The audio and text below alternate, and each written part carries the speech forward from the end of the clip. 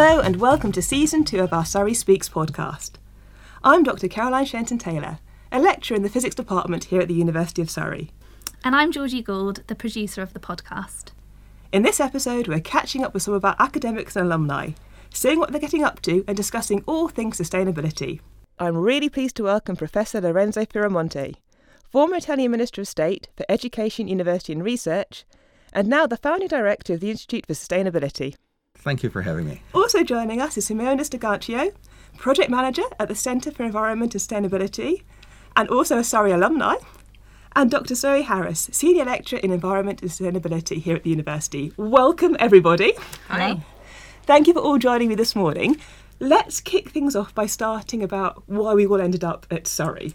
So, Lorenzo, if I can come to yourself first. I know that your career before you came to Surrey was in the political arena. Would that be something we could have a little chat about? What your journey was and why you transitioned from there to Surrey? Well, actually, yes. I'm very happy to be here. I want to start by saying that. I've been an academic for about 20 years, but based mostly outside of Europe, many years in South Africa and other African countries. But over the past 5 years, I've been given the opportunity of becoming a member of parliament in my country, Italy, and then for 2 years I was in government. I was the Minister of Education, University and Research. So that has been a very, very interesting experience. Not all academics get a chance to actually straddle both, boundaries, being on the science side and then complaining politicians are not doing the right things, and then being on the other side and having to do the right things and facing all the difficulties and the problems. And what attracted me to Surrey, I have to say, is the fact that the university is very keen on getting involved in producing tangible impact, science that makes a difference, research that is not just there for the sake of research, which is great, by the way. I've got nothing against that, but I feel the need to have an impact, to change the world, and somehow use all the knowledge we have accumulated over time to exert an effect and, in pushing the sustainability agenda forward. And I think Surrey is the right place. Oh, Surrey's delighted to be able to welcome you to the campus. Have you had a look around? Have you seen the lake yet, or had a walk around the site? I have to say, campus is really beautiful. The surrounding areas are fantastic, and I think it also represents what we're trying to do, like immersed in nature, the proximity with so much natural beauty, a small university where students can be taken almost individually, like there is a sense of personalized education here, just a number. I've seen the welcoming procedures, very heartfelt and warming and so on and so forth. So I think the university also emanates that kind of aura, which I think is very much in line with the kind of university that wants to make a difference in its own community and also projects an image of a sustainable university. Sounds like the perfect right place, right time kind of situation to make the move. And as I said, we are very pleased that you've come across to join us. So maybe if I come to yourself as well. So you're Surrey alumni, but you're still here, which is fantastic. How was your journey? What brought you to Surrey, and then what kept you at Surrey after you finished your studies? That's a good question and a good story, I think. So I came to Surrey in my later years. You guys can't see through the microphone, but I'm a mature student. And I've been looking at sort of completing my studies for the past 15 years or so. I started a master's when I was in Romania, where I'm from. And I've never finished it because I got the opportunity to travel, which I took. And then I traveled and I worked abroad for about 15 years. Moved to the UK. And I think COVID was the year that flipped everything on its head. Mm-hmm. And I think that was the year when I was like, it's a good time to make a move. For me, Guildford was just down the road. I have family, so I have a child that I have to look after. So it was the perfect setup to come and do a master's here. So I've done a master's here. I worked with Zoe on the master's. And then after I completed, Zoe was looking for someone to work on a research project. So I saw the ad for research assistant. It was still COVID. And I was like, I'm gonna take it. And one thing led to another, and I think we've done a really good job. We got further funding, and now we have a full-on project going on. That's an amazing journey as well. And what I think it's really showing is how wonderful the university is at creating a framework of bringing people together from all backgrounds, all international kind of situations, into common projects or common goals or common aspirations that we all want to work towards. And I think, personally, that's one of the beauties about working in a university setting, in academia, is that kind of rich environment that we can all benefit from. Did you know the Future Says Surrey fundraising campaign supports new teaching and research facilities? The future at Surrey means investing in cutting-edge equipment to ensure tomorrow's breakthroughs happen today. So talking of all things education, so Zoe, I know that you're a senior lecturer here at the university, and so your job is that happy balance of teaching and research.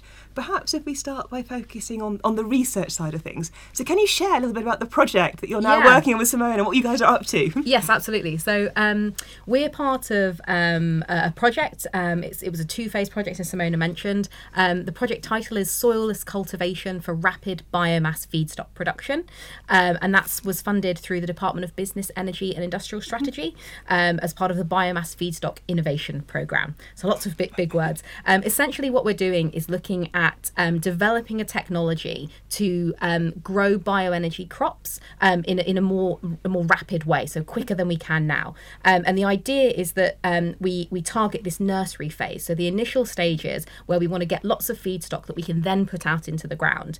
And the reason we're interested in doing that is because the UK has really big aspirations for planting out lots of bioenergy. We have about 20,000 hectares at the moment. We need to get to 720,000 hectares by 2050, a big increase. And so we identified that essentially there's a big bottleneck in supply of getting these cuttings and putting them out into the ground.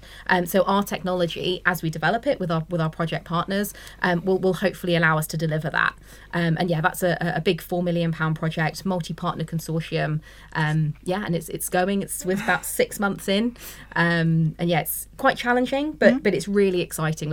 We're doing innovative pioneering work, which is really scary because lots goes wrong, but it's also really exciting because we are looking, as Lorenzo said, we want to make a change, so that's why we're working with business and looking at innovation, because that's where it goes into the real world.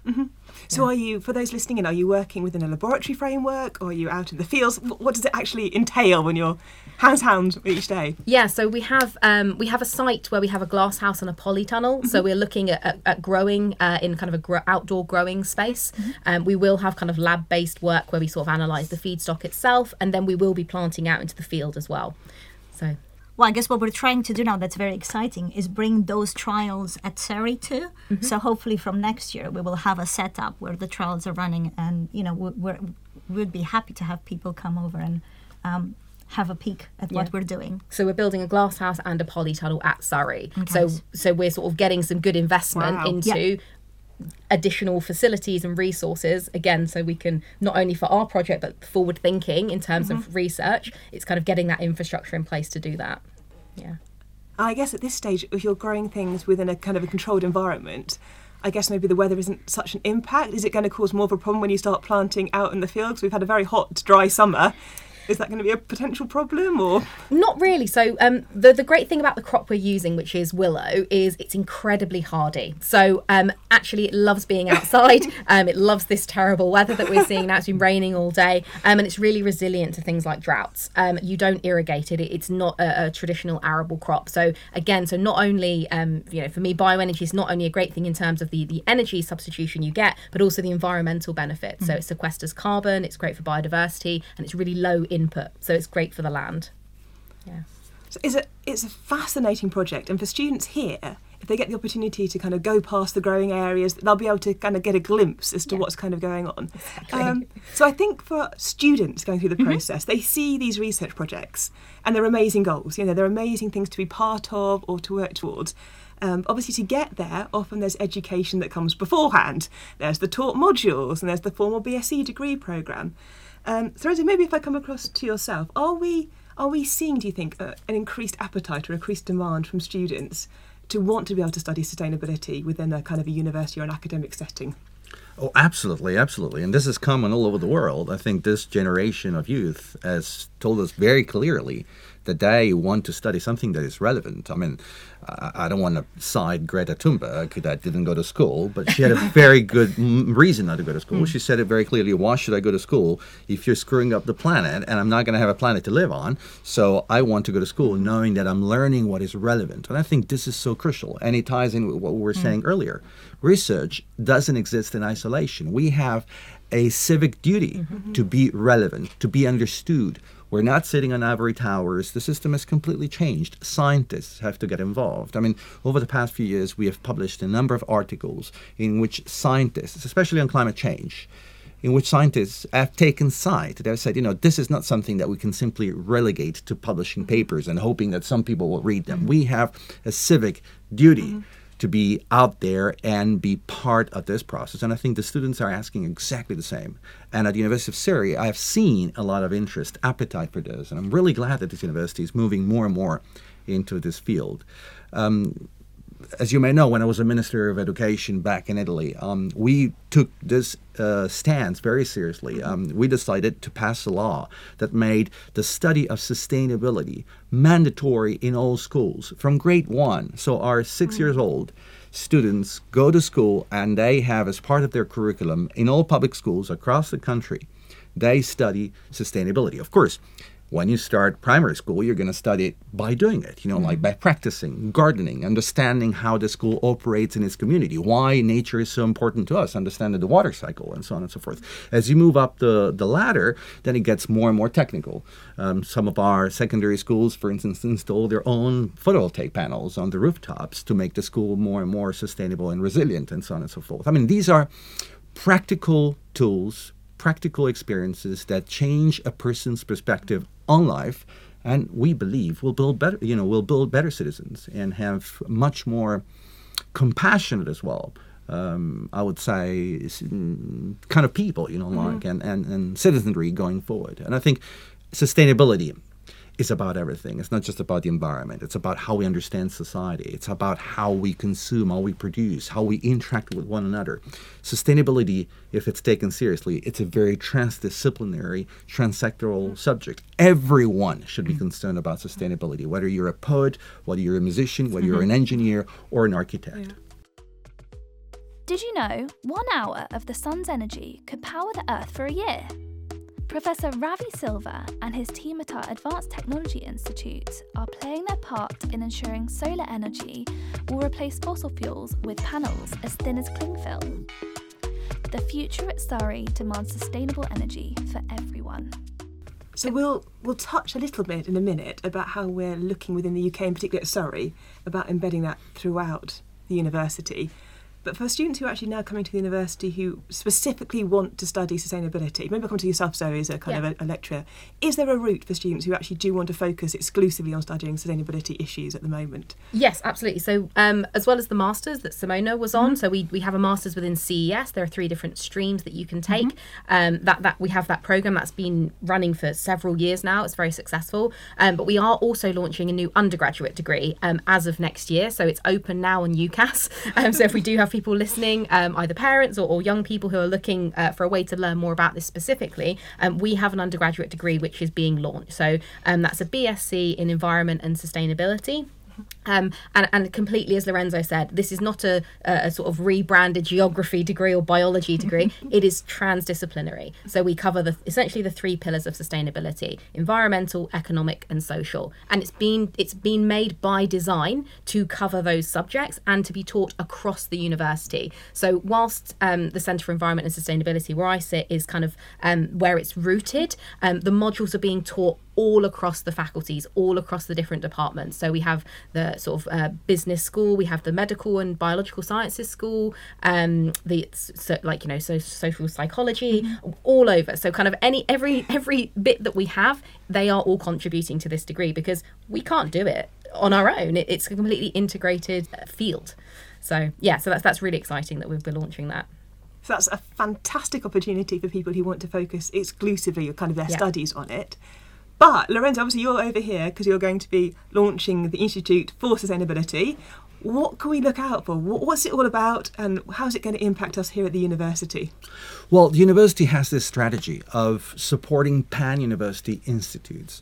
The idea is really to take what Zoe was saying to the next level. Okay, so to make sure that university increases its ability to pursue transdisciplinary agendas, meaning that rather than only waiting for researchers to get together and to build those bridges, now there's going to be an institute that is going to push for that, enhance what is already happening, add value, and so on and so forth. Building that transdisciplinary agenda around sustainability. The Pan University Institute, which we will be launching by the end of the year, is connected to the 3 faculties. Okay, so and it's getting the best of the sustainability research going on in the 3 different faculties and trying to connect the dots. That's the main idea. Mm-hmm. What Zoe's doing on vertical farming, on farming for the future in general, and bioenergy, how does that connect with what is being done around community empowerment, for instance, mm-hmm. or business transformation, or like policy making? What kind of policy transformations do we need in order for Zoe's project not to be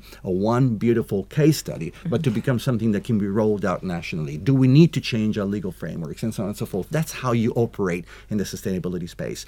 It's like a Big Mac with a lot of dots, mm-hmm. and you need someone that has time and willingness to go and find out what dots can actually be connected and where to push to exert the best possible impact. So that's what the Institute will be doing, looking at sustainability really as a cross-cutting theme and cross-sectoral. So we really pushing the whole idea of engaging with policymakers, engaging with the media, by the way, a big issue. Mm-hmm. We need to be able to communicate the scientific evidence more successfully, because otherwise people get a sense that sustainability is a sacrifice, where we want to flip that completely. Sustainability is a desirable outcome. As I say to my students, I'd like to pursue a sustainability agenda, even if we didn't face climate change, even if we didn't face environmental problems. Why wouldn't you want to build a better society?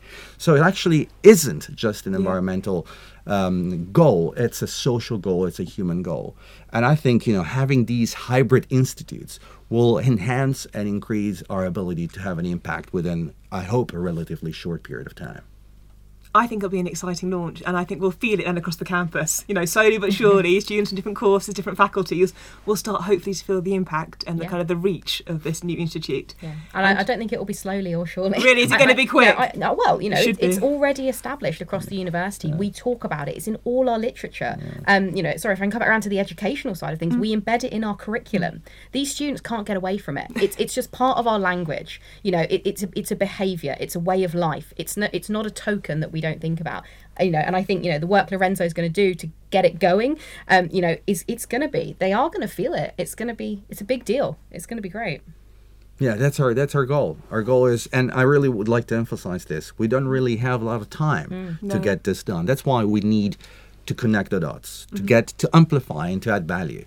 That's also very important. The Institute is not going to reinvent wheels. It's not going to do new research. Actually, I think this is a bold statement, but I'd like it to be on the final version of the podcast. Oh, Judy, note this. I think we don't really need so much new research. We need to spend more time connecting the research. Often scientists don't have enough time to see how whatever they do connects to what other people are doing. They pursue their own career. They keep on going from one paper to the next paper and so on and so forth, which is great.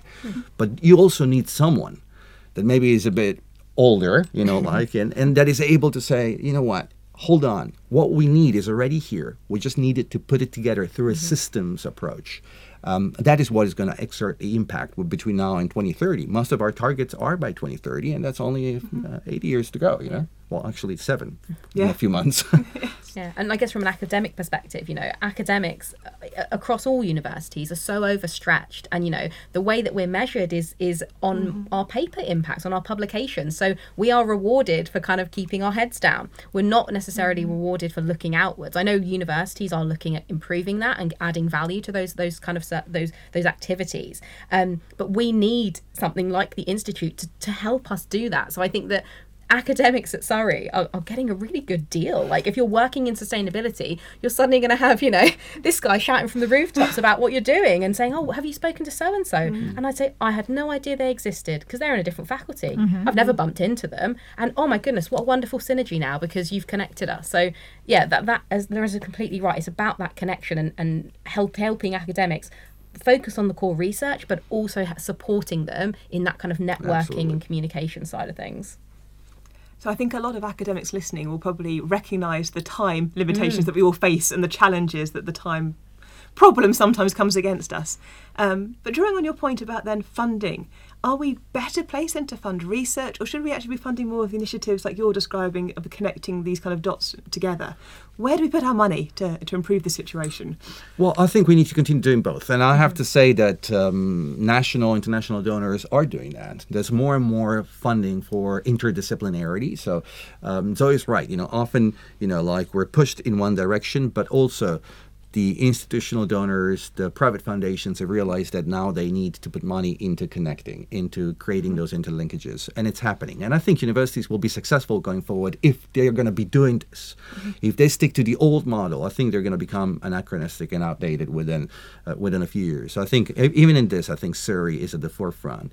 And again, let's not forget the immense potential we have with our research park just a few kilometers away, and often underutilized, you know, because business people are also rewarded for doing their own business. But more and more we understand that successful companies are not the ones that keep on their core business all along. They need to reinvent themselves every few years, and they need to collaborate with other companies and create joint ventures and so on and so forth. So one of the ambitions of the Institute will also to create the opportunities for our scientists and lecturers to get together with the entrepreneurs out there that are making a difference, are willing to engage, and ideally create also hybrid figures of research entrepreneurs, people that are able to move across the boundary and also have the right language to explain why the research that we do is critical for business and how business can contribute to that. So I think our communication skills have to improve not only when it comes to dissemination to the public at large, but also when it comes to partnering with business people. And again, the same should happen on the other side. So I think again, the Institute will try through living labs and incubators to do so much more aggressively than it's been done so far. Again, adding value to this incredible universe of research that is already going on. Did you know 91% of Earth's population lives in places where air pollution exceeds safe guidelines? Our Global Centre for Clean Air Research leverages international collaboration to fight this situation. The future at Surrey demands clean air for everyone.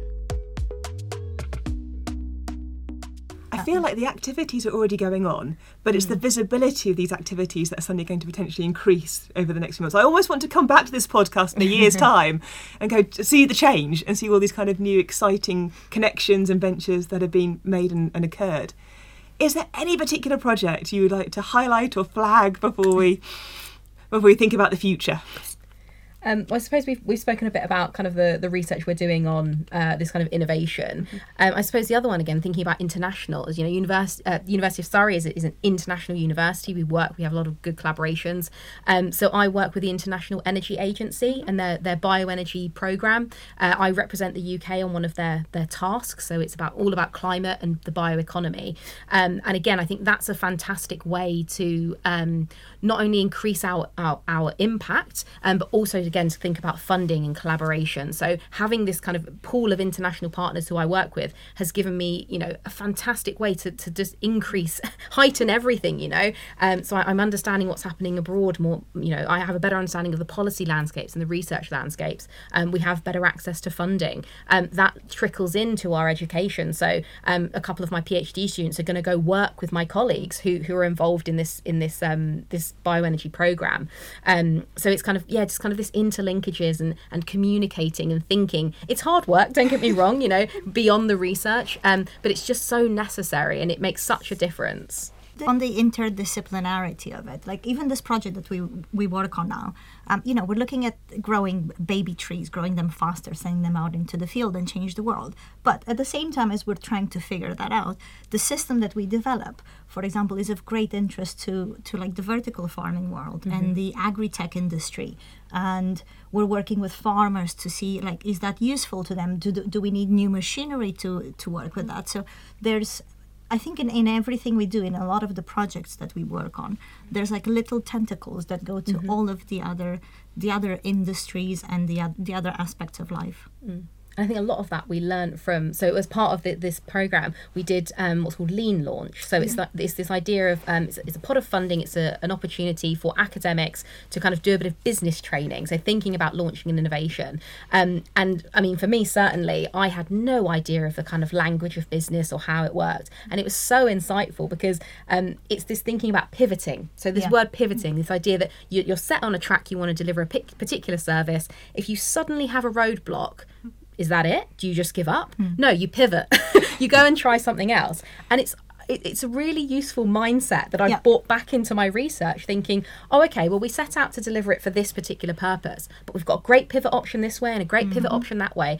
And I think it kind of helps you realise that actually there's never a dead end. There's just a slight switch in perspective that you need.